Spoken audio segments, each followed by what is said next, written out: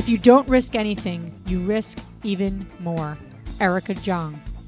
You are listening to the Real Estate Investor Show, episode number 2. Welcome, ladies, to the Real Estate Investor Show, providing inspiration, strategies, and insight to empower women investors to live balanced and financially free lives. Now, here are your co-hosts, Liz and Andressa. Thank you, Mindy, for being here today. Mindy is a real estate investor since 1998, and she's been living in ugly properties as she fixes them up. She'll be getting into all of that in a moment. She lives in Longmont, Colorado, which sounds amazing, which we got to get out there, Andressa, to Colorado at some point. Yeah, I just imagine like mountains and all, like, sitting down outside drinking some hot coffee, or that's what I imagine. And Mindy's the community manager for biggerpockets.com. And if you haven't heard of biggerpockets.com, I guess you're living under a rock possibly. But she'll be talking about that as well. And her husband and herself, they're financially free, independent. And she'll get into a little bit about that. And there's so much we want to talk to Mindy about. Interest rates are sky high in 2023, and buying a rental property means you could get stuck with an 8, 9, or 10% mortgage rate. But what about a 2.99% rate with Rent to Retirement? Rent to Retirement has 2.99% seller financing available on turnkey properties. You heard that right. That's a seller-financed 2.99% interest rate with an average cash flow of over $900 per month. Plus, they've got options where you can put as little as 5% down with no PMI. As the nation's leading turnkey investment company, Rent to Retirement helps investors build headache-free, high cash flow rental portfolios. And since their properties are fully turnkey, newly built or renovated, leased, and managed, anyone can invest, even those who aren't into landlording. So what are you waiting for? This 2.99% rate deal won't last long. To learn more, visit renttoretirement.com. That's renttoretirement.com. Or text REI to 33777. Again, text REI to 33777. The dream of owning a vacation home can be daunting. From finding the best guests, to the maintenance, to organizing the cleaners after every guest stay. With Vacasa, they make that dream into a reality. As a full-service vacation home management company with vacation homes in key destinations across the U.S., they know a thing about how to make owning a vacation home easy and profitable. On top of proactive property maintenance visits by professional local teams, a hospitality-driven booking platform, and around-the-clock support, Vacasa earns homeowners an average of 20% more revenue from their vacation homes. Vacasa is always thinking of ways to simplify the vacation home owning experience by putting your home to work for you. If you're looking to make more from your vacation home, work with the reliable property manager, and finally have peace of mind, partner with Vacasa at vacasa.com/biggerpockets. That's vacasa.com/biggerpockets. But as we jump in, can you tell us a little bit about why you and what compelled you to begin investing in real estate? What was the pull that got this moving for you? So you mentioned that I'm financially free. Part of how I got there is I'm incredibly cheap. Some people say frugal. That's a nice way to say it. I don't like to spend a lot of money. And I had a friend who she was going through a divorce. She had an apartment. She couldn't keep it. So I moved in there and I was paying rent. I'm like, gosh, this is so stupid. I'm paying rent and I'm not getting anything back from it. I can't just continue to throw my money away on rent. So I went and found a condo and I bought it for $49,000 and I fixed it up. It was really ugly. It was all I could afford. I fixed it up. I did new paint, new tile floors. The cabinets were good in the kitchen, new light fixtures, just like random things that I could do on my own. And I sold it for $75,000 4 years later. And I'm like, oh, there's money to be made in real estate. I really like that a lot. And I started learning more about it. My husband and I I sold it because I got married. So we lived in his grandmother's house and fixed it up, removed the pink carpeting and the pink walls and the pink, it looked like Pepto-Bismol exploded in her house. That's a visual. Yes. It was really pink. And we painted it. We made it look like neutral. It was kind of a boring house, but boring's better than pink for some people, for most people. And we sold that for $100,000 in profit.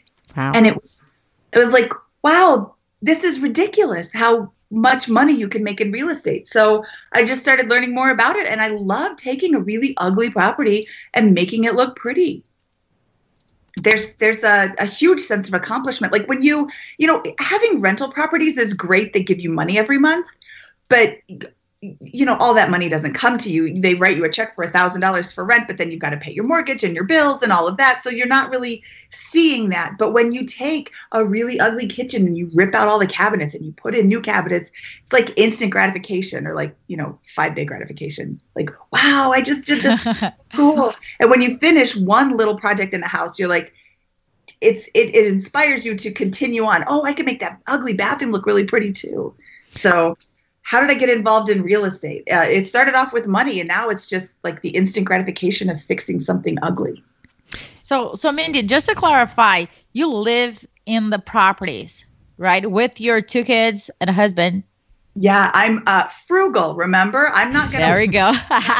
to waste money on holding costs when I can just live there too. And it started off, we didn't do it when we had kids. Mm-hmm. We started off before we had kids. We would just, you come home from work and then you work until 10 o'clock in whatever project you're doing. We had talked about, or we haven't talked about contractors yet. I actually do a lot of the work myself. My husband and I do a lot of the work ourselves because it's so hard to find a good contractor that sometimes it's just easier, faster, more reliable to do it yourself, to take the classes at Home Depot or whatever and learn how to do it. And then that's what you did? Classes at Home Depot or other places? Classes at Home Depot and Lowe's, and then just kind of trial and error. You can install a tile floor pretty easily. You need very few tools and a good level. And we figured out pretty easily. I mean, it's not a tough task to do. It just takes time. So it's actually a lot faster to do it yourself than to try and find a contractor to come in. Oh, yes. Oh, yeah. If you have a good contractor, give them everything they want. Be so nice to them. So yeah, we do live in the house and we do the work ourselves. The reason we do that is, because we can't find contractors, and also because we live there, because then we can take advantage of the Rule 121 or the 2 out of 5 rule from the Taxpayer Relief Act, the IRS, Congress. I don't remember who gave it to us. Whoever did, yay. They gave us the ability to not pay capital gains taxes on properties that you sell every 2 years. So you have to live in it and own it for 2 out of the last 5 years. And it doesn't have to be consecutive years. It just has to add up to, 730 days in the last 5 years that you have to live in and own the property. Okay. And then you can write off capital gains taxes up to $250,000 if you're a single person, and up to $500,000 if you were married. And in some of these, like, I've never come close to hitting the ceiling, but I'm only making $100,000 on my flips. But I'm not paying any taxes on it. That is $100,000 in my pocket. Yeah, and that's a pretty huge piece just to make mention of, because people, when they start flipping, they start making money in this business, they don't realize how much money they have to put aside for tax purposes. Every flip we make money, we have a tax account, and that's growing. And I'm like, oh, it'd be awesome if I could just use that money, for other things. But regardless, you have to have that, and it's more if you don't have real estate to go against it and all those. Talk to your accountant. But it's a great point, Mindy. Yeah, definitely talk to your accountant, because there are rules. Mm-hmm. You can only do it once every 2 years.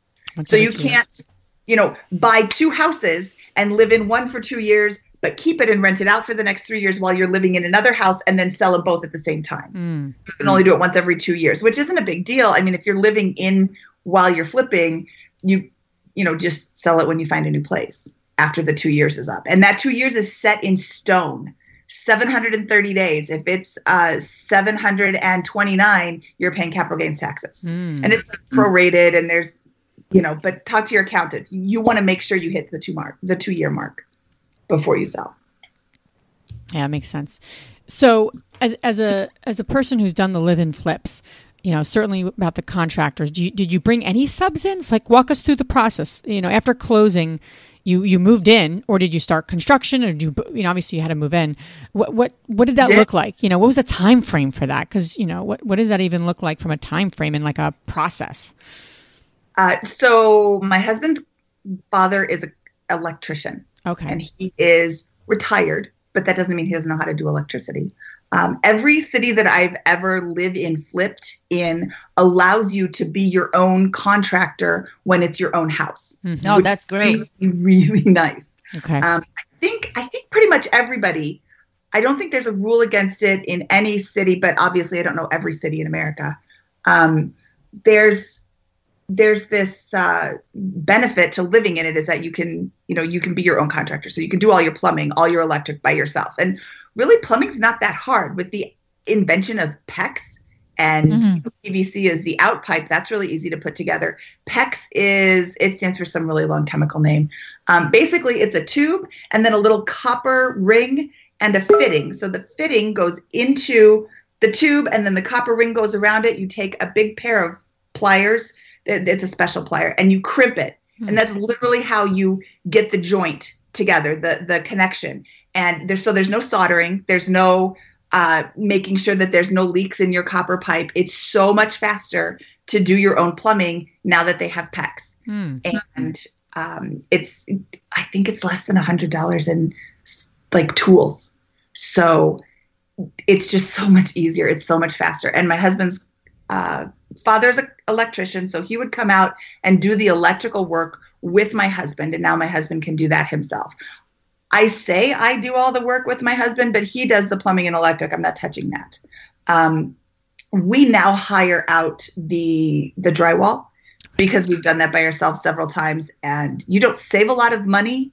You save a ton of time if you have somebody professional coming in, because getting the finish on the drywall is definitely an art. There are a few jobs that I will absolutely hire out. I won't even try to do gutters, roof. I have more money than time for that. I don't want to do those. But yeah, we move in, we, kind of take a couple of days to assess what we're going to do to the house, and then just jump in with both feet. I would recommend strongly that you don't do both bathrooms at the same time. Or that's a good idea. You definitely want to have a toilet and a shower. It's difficult to do like a one bathroom house unless you're adding a second bathroom or a third bathroom, in which case add the second one, and then go remodel the first one. We have done it. We've experimented. Hey, should we just rip everything out? Yeah, that's really great. Except then you're living in a house with everything ripped out. I would suggest going by either job or room, depending on what you're comfortable with. You want to do all the drywall at once, especially if you're hiring that out. But that's kind of the last step. You want to do all of the electrical because you don't want to call the electrician in 50 different times. You want to do all the plumbing at once so you don't have to call the plumber back, which gets a little difficult if you're doing like one bathroom and then another bathroom. But if you're doing the work yourself, you can do the one bathroom and get it all ready and then go to the other bathroom. But yeah, we've usually just jumped in with both feet, and then you're just living in a mess for 6 months. And I was going to ask you, what's the time, like what do you say is like your average time frame for, start to finish? Probably like 9 months or a year. We're doing it with the intention of living there for 2 years. Gotcha. So you don't have to jump in and rip everything out and do it all right now. That's a good point. You can take your time, although there is something to be said for living in a house that's all complete and done and you don't have to do any more work. So that part is always really, really nice. And it always seems like that's really short. It seems to kind of get overshadowed with all the work when you're in the actual work. But, so I've got a couple of tips for doing a live-in flip. You definitely want to keep yourself organized. You want to have all your tools, put them away every night when you're done. It seems like such a hassle. Oh, I'm just going to do this tomorrow. Well, put them to the side so you're not tripping over them in the middle of the night. And so you can find them the next day. I have like 100 utility knives. I could go out to my garage right now and not find one. Oh my God. So when you look back, Mindy, what was the biggest challenge that you faced? Sometimes it gets overwhelming. I can't sit here and lie and be like, this is the best thing ever. Everybody's so jealous that I live in such a filth hole. But, it does get really daunting. There are times where like something breaks or something isn't going the right way, or you did something wrong and you're like, oh, I hate this. I hate my life. This is the worst thing ever. And then, just remember, you're going to pick up a $20,000 check at the end of it, or a $40,000 check, or $100,000, or, wherever you're at and however much you're making. It's important to keep your eyes on that. It's also important to take breaks. Like take a vacation, go away for a weekend, even if it's just to a hotel down the street that isn't covered in drywall dust. It's really difficult to keep going 100% all the time. So factor that in. Yeah. So you were talking a little bit about your greatest tips if people do want to embark on this live and flip. Any other tips for people who actually would want to take this on as a strategy? Yeah, and it's a really rewarding strategy. I mean, I have become financially free due in large part to living in my flips. But you want to keep a room clean, like your bedroom. Do your bedroom first or do your bedroom last, and just keep that space completely clean. Keep the door closed. Keep a towel at the bottom so dust doesn't come in. And then, you can't take a vacation every day. But if you're just getting overwhelmed, go into that one space that's free from all of this craziness and just take a mental health break. That's really, really important because it's so easy to get burned out. It's really easy to rip out all the kitchen cabinets and then you discover, wow, the walls aren't plumb. There's no wall that's plumb in the history of the world. So trying to make cabinets, you need shims and you need more shims. And you're like, this is sticking way far out of the cabinet, but it's not level if I don't. And so it's easy to sit here and say, this is the best thing ever. But it does take a certain amount of mental strength. And you did this with your husband. So, we have to ask, I know, I've talked a lot about working with my spouse and on Justin and I both, we so tell us, not only are you working with your spouse, but you're living in the house, working on the actual product with your spouse. That's a whole different level, so I'm curious. A couple of houses, he was working from home and I was a stay-at-home mom.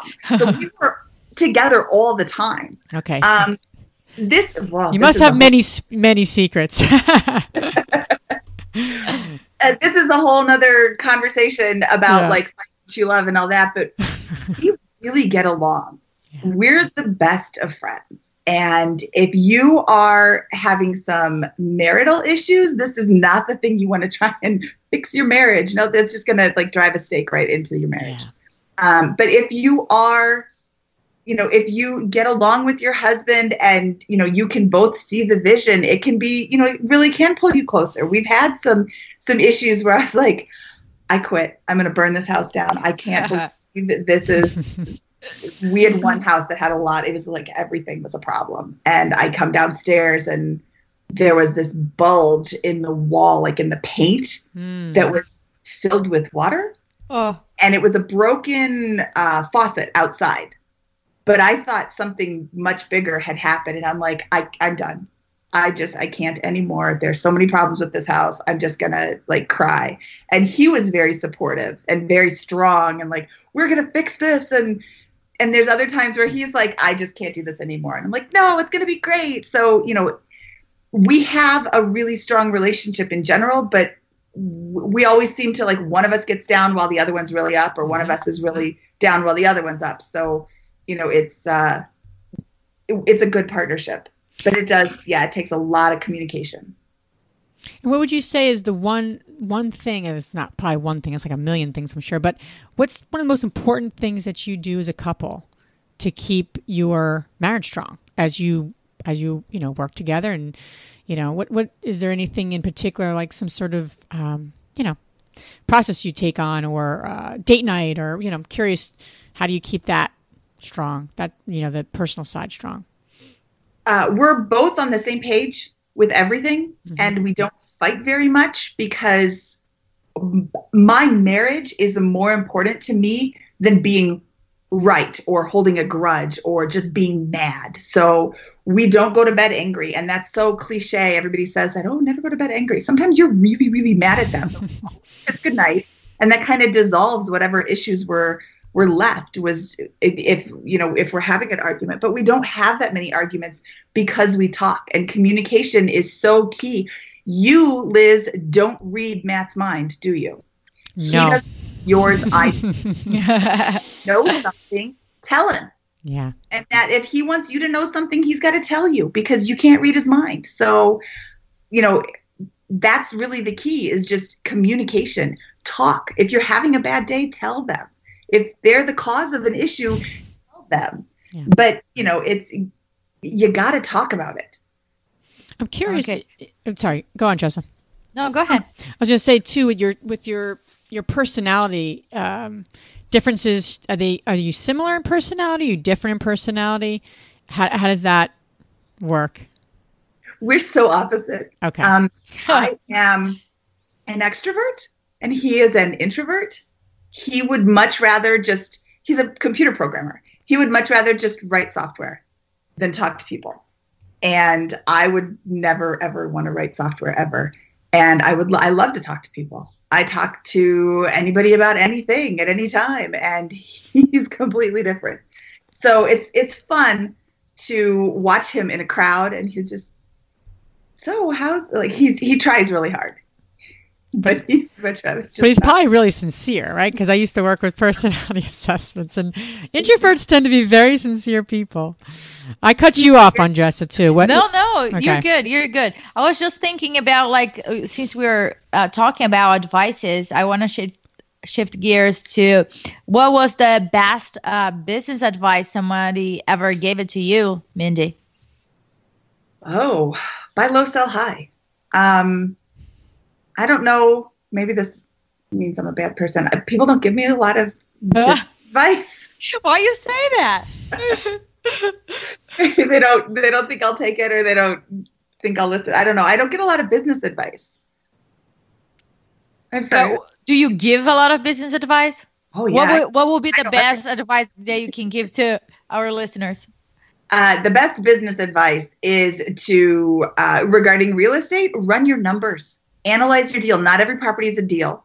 Not every property makes for a good live-in flip, and not every property makes for a good flip. I mean, the owners might just want too much for it. So definitely run your numbers and make sure that what you're buying is what you think you're buying. Don't skip the home inspection. Unless you are leveling the house completely, do not skip the home inspection. I like to say, if you are asking, do I need a home inspection? Then yes, you need the home inspection.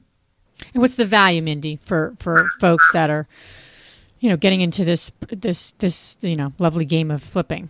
What do you think that provides people?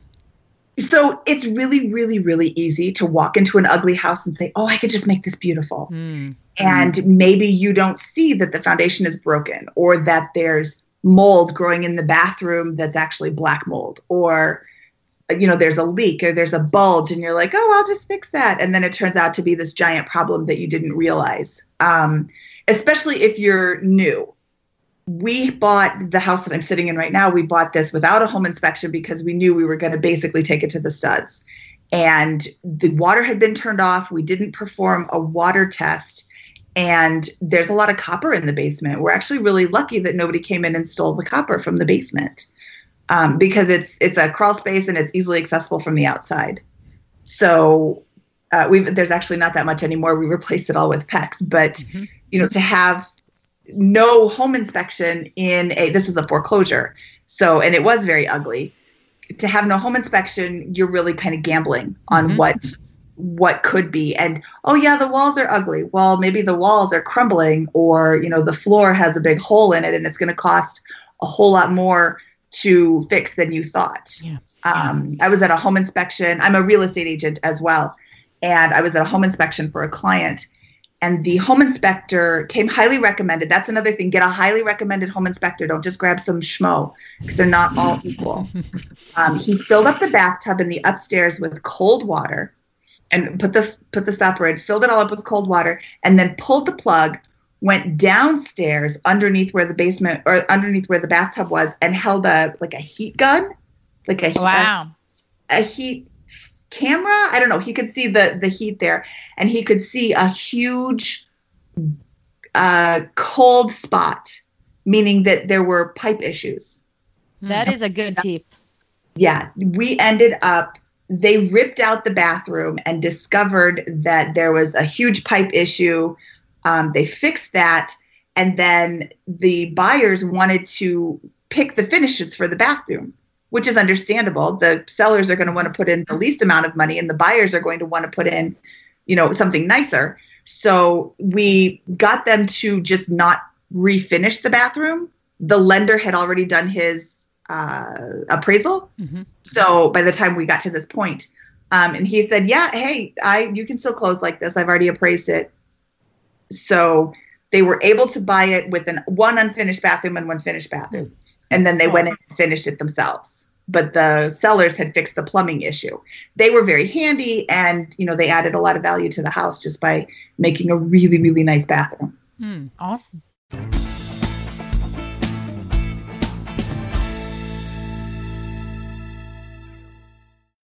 Top real estate investors love to talk about how they save so much on taxes. But how are they able to build rental property empires while skirting Uncle Sam? 1031 exchanges. 1031 exchanges allow you to defer capital gains taxes while you sell an investment property, exchanging your old property for a bigger, better one and avoiding the tax man while you do it. And that's where First American Exchange Company comes in. They're the leaders in 1031 exchanges. Whether you're a seasoned investor or just starting, First American Exchange can help you with simple rental property exchanges, complex commercial real estate investments, reverse exchanges, and more. Don't let your taxes eat into your profits. Visit First American Exchange Company at firstexchange.com or call them at 800-556-2520. That's firstexchange.com or 800-556-2520. Keep your money in your pocket and propel your portfolio further at firstexchange.com. First American Exchange Company does not provide tax or legal advice. Consult your financial, real estate, tax, or legal advisor about your circumstances. First American Exchange Company. Safe, smart, secure.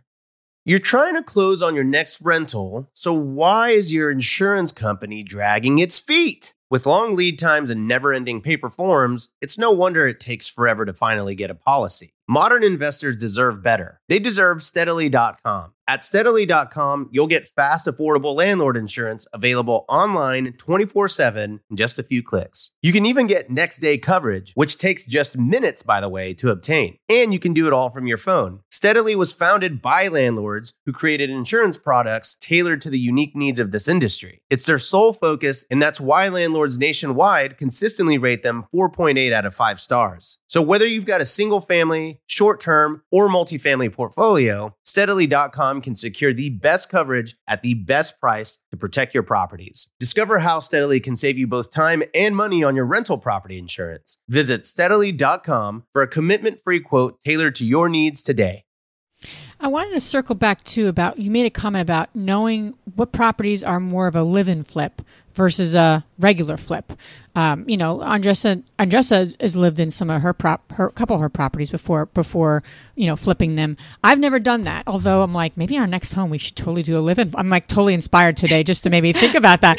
But I don't know. Matt will think of that. But my question to you is, how does someone who wants to get to flipping and get involved in this business or has done a couple of flips, how do they decipher between what is going to be obviously where they're going to want to live? That's going to be a big piece of this. But I'm curious, what are a couple of things that someone would need to think about? Like, is this better for a live-in flip or is this better as like a regular flip? Number one is, like you said, the neighborhood. Yeah. You want to make sure that you actually want to live in that neighborhood. Another top one is it habitable? You can't move into a house with black mold. I guess technically you could, but a meth house. You don't want to live in there. You certainly don't want to bring your children or your animals into a meth house to live in. But if it's just ugly, if it's habitable, we the ugliest kitchen I've ever seen in my whole life in this house, and it still functioned. Mm-hmm. It was just hideous to look at. So we ripped that out as soon as we could. But we could live here, and we did. We lived here for, I think, 6 months before we took out the kitchen. Mm. But it had a bathroom that worked. It had a kitchen and it had bedrooms. So no leaks in the roof. It had a roof. It had no roof, but everything's okay. No It's beautiful weather. We didn't need a roof. Yeah. Look at the stars. We moved in here in June, and in September we had a 1,000-year flood, and in our city it wiped away the bridge 2 blocks away. Wow. Wow. We got some water in our crawl space that we've never had water in the crawl space before, but it was kind of, I didn't feel bad that there was water in the crawl space. I felt really good that there was only this much water in the crawl space. That was a challenge. That was a good challenge. Liz mentioned before, and for you guys out there that are not familiar with Bigger Pockets, that's exactly how Liz and I met. So I highly recommend for all of you to check it out. It is a great source for communicating with other folks and learning a lot about everything that what Mindy is saying right there. Regarding the rookie and other folks that are thinking about starting in real estate or already, did their first deal, what's the most common question they ask you on Bigger Pockets? There's 2. Should I get my real estate license? And how do I invest in real estate with no money and bad credit? So should you get your real estate license? This is an interesting question because I have my real estate license. It's helped me a lot with having MLS access, and my MLS has a portal to the public records that is so much easier to use than the regular public records. Yep. I can do research by myself. I can go and see any house that I want to. I don't have to wait to call my agent and have them call me back and then have them call up the listing agent and schedule the appointment. I just do that all myself. So I don't think there's anything wrong with having your real estate license, but you should definitely know how much it costs to get a real estate license. You don't just say, I want to have a license and then go get one. You have to take classes, and they range from, there's a couple of states that have like 40-hour class requirements. And my state of Colorado has 168 hours of class requirements. I think Texas is at 190 right now. Mm-hmm. So it is a significant education requirement in many states. My coursework cost $600, $700. It's been a while since I took it. And I went online. There's all these nickel and dime charges, though. You have to get a background check and a fingerprint check. And you have to do... Actually, I've forgotten all the things you have to do. But there's a lot of little things you have to do. You have to go and take the test, which costs money. You have to get your license, and you have to hang it under another more experienced real estate agent for at least 2 years. Some states have a 3-year requirement where you can't just be an agent by yourself unless you're an attorney. So, and most people who are asking these questions are not also an attorney. So if you are not an attorney, then you have to hang your license under a more experienced agent for 2 years. And there's, then you have to decide how you want to hang your license. Do you want to go with a national agency that maybe gives a lot of education, or do you want to go with a small guy who isn't going to charge you a lot of commission and will allow you to, do your own thing? Mm-hmm. Got it. And do you sell your own houses, the houses that you guys rehab? I have not been an agent while I was selling a house. Okay. I got my license 3 years ago, and we were going to sell this house, and then it turns out we really love the neighborhood, so we're going to stay here. So I would sell my own houses. I just have never been licensed to do that yet. Okay. And then the other question is, how do I get started in investing in real estate with no money and bad credit? You don't. Let's fix your no money. Thank you. So Brandon Turner can invest in real estate with no money, and he wrote the book on it, and that's great. But Brandon's been doing this for a really long time. He has a lot of contacts. If you, Andressa, decide that, today I'm going to be a real estate agent, or a real estate investor, I really like the concept of making money through real estate, but I don't have any money. So who's going to give me money? Well, why am I going to give you money? I don't know you. I don't know your background. Why am I going to give you money so you can go out and buy a house and make all the money with no risk involved? And play with it. Yeah. And if you have bad credit, start fixing it right now. And don't go to a credit fixing company. Do it yourself. Pay off your bad debts, pay your bills on time, and don't use every dollar on your credit limit. Those are the 3 big ones for fixing your credit. Is you got to pay your bills. If you're not going to pay the bill, then don't buy the stuff. And make your coffee at home, not at Starbucks. And make your coffee at home, not at Starbucks.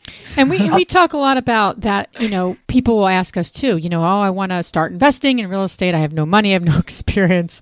I don't know anyone. I mean, and it's you want to help people. Obviously you want to say, listen, if this is a dream you have, go for it. But we talk a lot about prerequisites, and you need almost like a college course. You need to pass these prerequisites before you go probably raise money from someone or you get money from someone. Yeah. And, the biggest thing is building a track record. Would you lend money to someone who's never done what you want to do? No one in the right mind would. So why would they do it with you? So that means you got to get creative. And there's a lot of ways to do that. I mean, one of the best ways to do it is to go volunteer your time to a successful investor in your community. Find them and say, how can I help you achieve your goals? Not how can I pick your brain? They don't want to hear that. How can I take you out to coffee? They don't have time to have coffee with you unless they know you. And it's really seriously though, pick your brain is like the kiss of death. Exactly. I know. I mean, I got an email last week and it started, would like to pick your brain was the first way. And now I'm going to respond to them because I like responding to people and helping people. But I'm going to say, listen, don't send that email again to anyone. No, but I mean, but it's true. Prerequisites. So build your track record. I think that's undersaid and that needs to happen. It takes hard work. Yeah, it does take hard work. And that's the thing. Real estate isn't hard, but it is work. Right. Mm-hmm. You need to do the work. It's Amen, sister. It's like dieting. If you go and you eat 400 pounds of garbage every single day, you're probably not going to stay a size 3. You also aren't going to be able to lose all that weight in one day. You're not going to learn everything you need to know about real estate in one day. You're going to have to put in the work and put in the work consistently. And finding a contractor or a successful real estate investor and going to help them, ask them what help they need. Don't say, oh, I can do your taxes. They probably already have an accountant. Say, I can help you in however you want. I will do whatever job you want me to do. I will sweep your office. I'll sweep your workspace. I will go pick up materials. I will deliver stuff for you. I will, whatever you will allow me to do, I would like to help you. I have, these are my skills. This is my time available. What can I do for you? And let them tell you. They're not going to give you the keys to their company car and say, hey, go pick up the $5 million in supplies I just ordered. But they might help you. They might let you sweep their building. They might let you sweep and you're going to do really unfun tasks, but somebody's got to do them. And by doing them for free, you're providing value to the investor and more importantly, showing them that you'll do what you say you're going to do. That's huge. How many people have contacted you? Oh, I'd love to connect with you. And then you respond and you get crickets. Yeah. That happens a lot. Hey, I've got some questions for you. Great. Ask them. Nothing. Okay. Then you're not going to follow through. I have not wasted any time. Exactly. Good. Mindy, you touched on a very good, important point when you mentioned list your skills. I think that's a starting point. People need to look at themselves and see, okay, I'm good at this. I'm sucking at this. So they have a very clear picture of what they can offer because developers will ask you that question. What can you offer? What are you good at? What's your background? What are your goals, where you're going? Because you might be going to a place that I don't want to go. So we cannot, I can teach you certain things that you might be wanted to go to Alaska. And I was like, hell no, it's too cold. We're not going there. So be very clear with your goals and who you are and make that clear picture to the developer and follow through with your word. Because there's nothing worse than you say you're going to do something and you don't show up or you show up late. That shows lack of integrity and nobody wants to work with that person. Amen, sister. Mm-hmm. There you go. Say you're going to be there at 11 o'clock. Plan in your head to be there at 10:45. Yes. Knock on the door at 10:50. Anything more than like 10 or 15 minutes early makes you look kind of psycho-y, like you have nothing better. But showing up 5 minutes late, you might as well not show up at all. True. I mean, if you're, everybody realizes there are genuine emergencies. There was a fatal accident on the expressway a couple of weeks ago there's a new girl at school, and that was her first day, and she's late on her very first day. That's understandable. That's explainable. That's in the newspaper. But hey, oh, sorry, I was late. My alarm didn't go off. You already have like 100 points knocked off your score. So yeah, be there on time. And here's a lot of these people that are asking about, oh, I want to get started with no money and bad credit, are younger people. If you're connecting with an older investor, maybe they don't have your internet skills. Maybe they don't know how to go on Bigger Pockets or have a social media presence, or offer that. Make a list of all of your skills. It doesn't have to be construction. Make a list of your business skills. Yes. They don't want to know that you can ride a unicycle, because really nobody cares. Interesting, but that's oh wow, you can ride a unicycle. Oh, maybe that shows that you have determination, because that's really hard to do. But maybe you can hang drywall. Yeah. Oh, there you go. I can walk on and hang drywall. What an awful job. Yeah, just say what you can do. I've got a delivery van, so I can pick up supplies, or I've got whatever it is you've got. Make a list of your skills and present it to them. Here's what I can do for you. Yep. I would love a chance to learn from you. What do you need help with? And, it's just let them choose what they want you to do. And I think it's a great point, Mindy. And it's also what transferable skills people have. In my previous work, we did a lot of, just redirecting people in their careers and, non-real estate work. But it was very helpful for people, because they don't think that, oh, if I'm doing it here, I can do it there. Like, if I'm really good on the phone, well, that's a transferable skill that's helpful in many different aspects, especially this business, answering phones, being, talking to tenants, what have you. But we all have transferable skills as adults. If you're over the age of 18, you have some skills that could be useful in this business. It's just a matter of figuring that out and then determining how to, serve the person in front of you and add value. So that's a great point. Yeah, a couple of things that you just said. So first of all, I don't think you have to be 18. I think you can have viable skills even if you're younger. Yeah, that's a good point. I don't know how many investors are listening to this who are under 18, but I don't want to discourage them. That's a good point. Every once in a while we'll get somebody on Bigger Pockets. Hey, I'm 17. How do I invest in real estate? Well, you're going to have a hard time. Why don't you let's start the learning process for you, and then when you're 18 and legally able to sign the contract, then you can do it. You said good being on the phone. Here's another tip for all you people that want to go and help somebody. Stay off your phone. When you're talking to somebody, be in the moment. Don't be sitting there texting or checking Facebook or, even checking Bigger Pockets. You can wait until be in the moment. And when the guy's talking to you or the girl, I'm sorry, but let's be honest, this is like a male-dominated industry. So you're probably going to find a male mentor a lot easier than a female mentor. But if you can find a female mentor, that'd be awesome. But the guy's going to say, here's information. Absorb that information. Don't just sit there and be on your phone and, hold on, I got to check my phone. My phone beeped. Turn your phone off. Unless that guy needs you to make a phone call, turn your phone off and pay attention to what they're saying. Yeah, and take notes also. I feel that sometimes we are spitting out so much good information, and then the person comes again and again and again with the same question. So having a student mentality of observing it and showing to them, okay, I got it. I got it. You don't need to repeat that to me again. That says a lot. Yes, it does. So I wanted to ask you to talk a little bit more about your book, How to Sell Your Home, the Essential Guide to a Fast, Stress-Free, is that possible? Yeah. And profitable sale. Tell me a little bit about it. Okay, so this book comes out on January 11th, and it's the process of how you sell a house. If you have never sold a house, it is so much more than just planting a site in the front yard and then, waiting for the offers to come in. There's a lot of things that you need to do before you plant that sign. And there's a lot of things you need to do after you plant that sign that you may not know about. And not the least of which is finding the right real estate agent to help you meet your needs.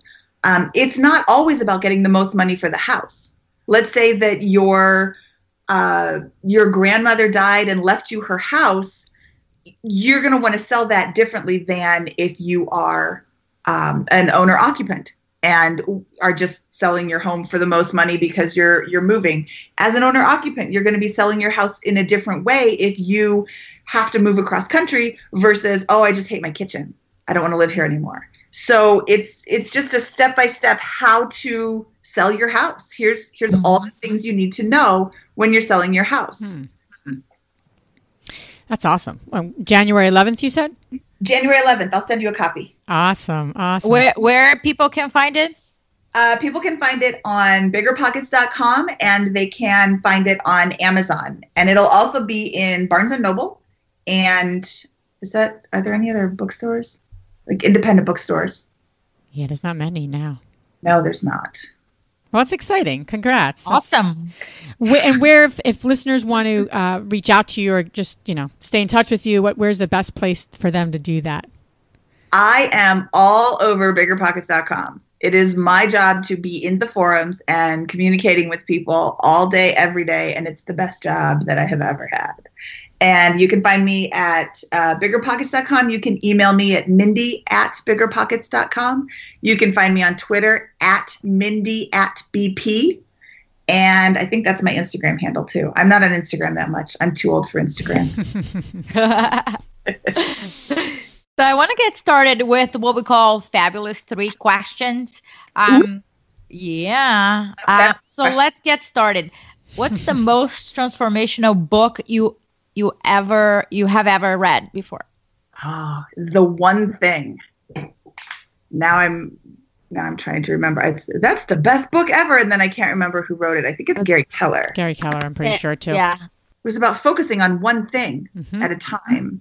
Yeah, one thing that's going to make the biggest difference in your life today or in your work. Great. And what's the most powerful routine you have to do to create a financially free and balanced life? What do you do?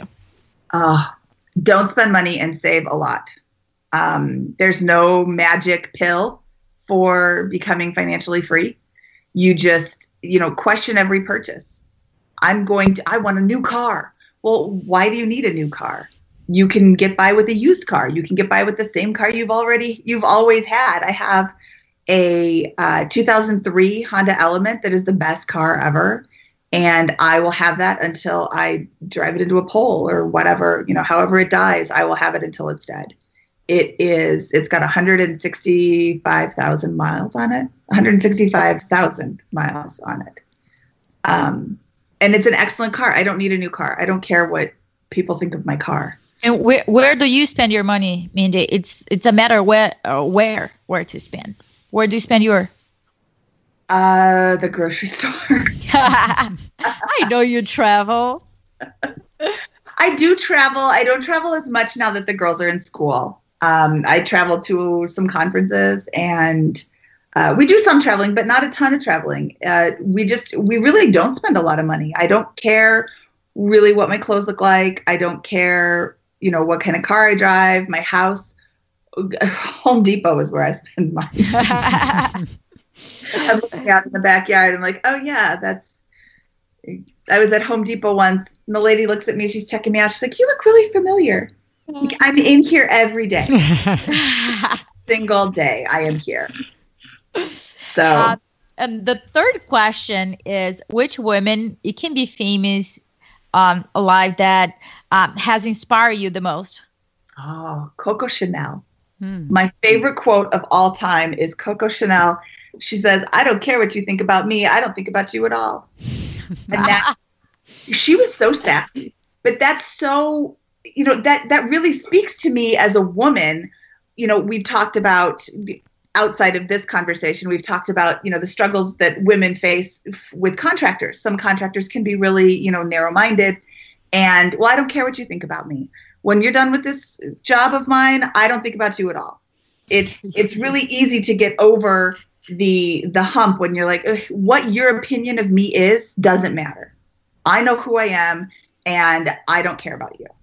And it's a snotty thing to say, but it helps you get over these negative feelings that you get from some people.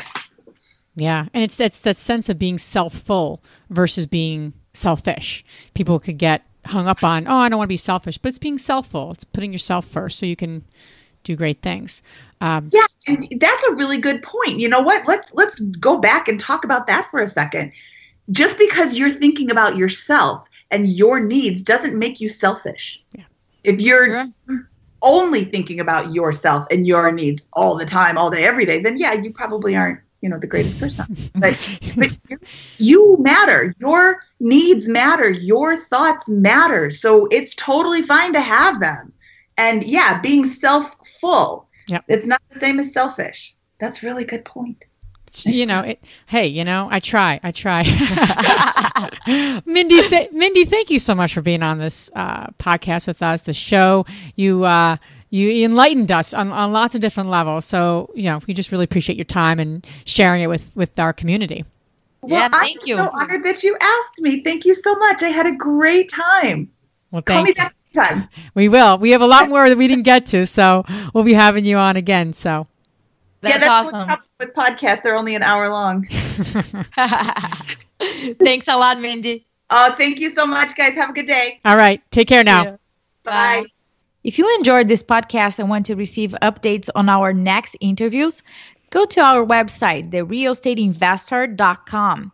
There, you can subscribe to our show, become part of our investor community, and get updates on upcoming episodes. If you like our show, please share it with other women who would benefit. And don't forget to leave us a rating on iTunes. We'd really appreciate it. And as always, we encourage you to take one action as a result of today's show and put it into motion so you can live both a financially free and balanced life. Thanks for spending time with us. Ciao.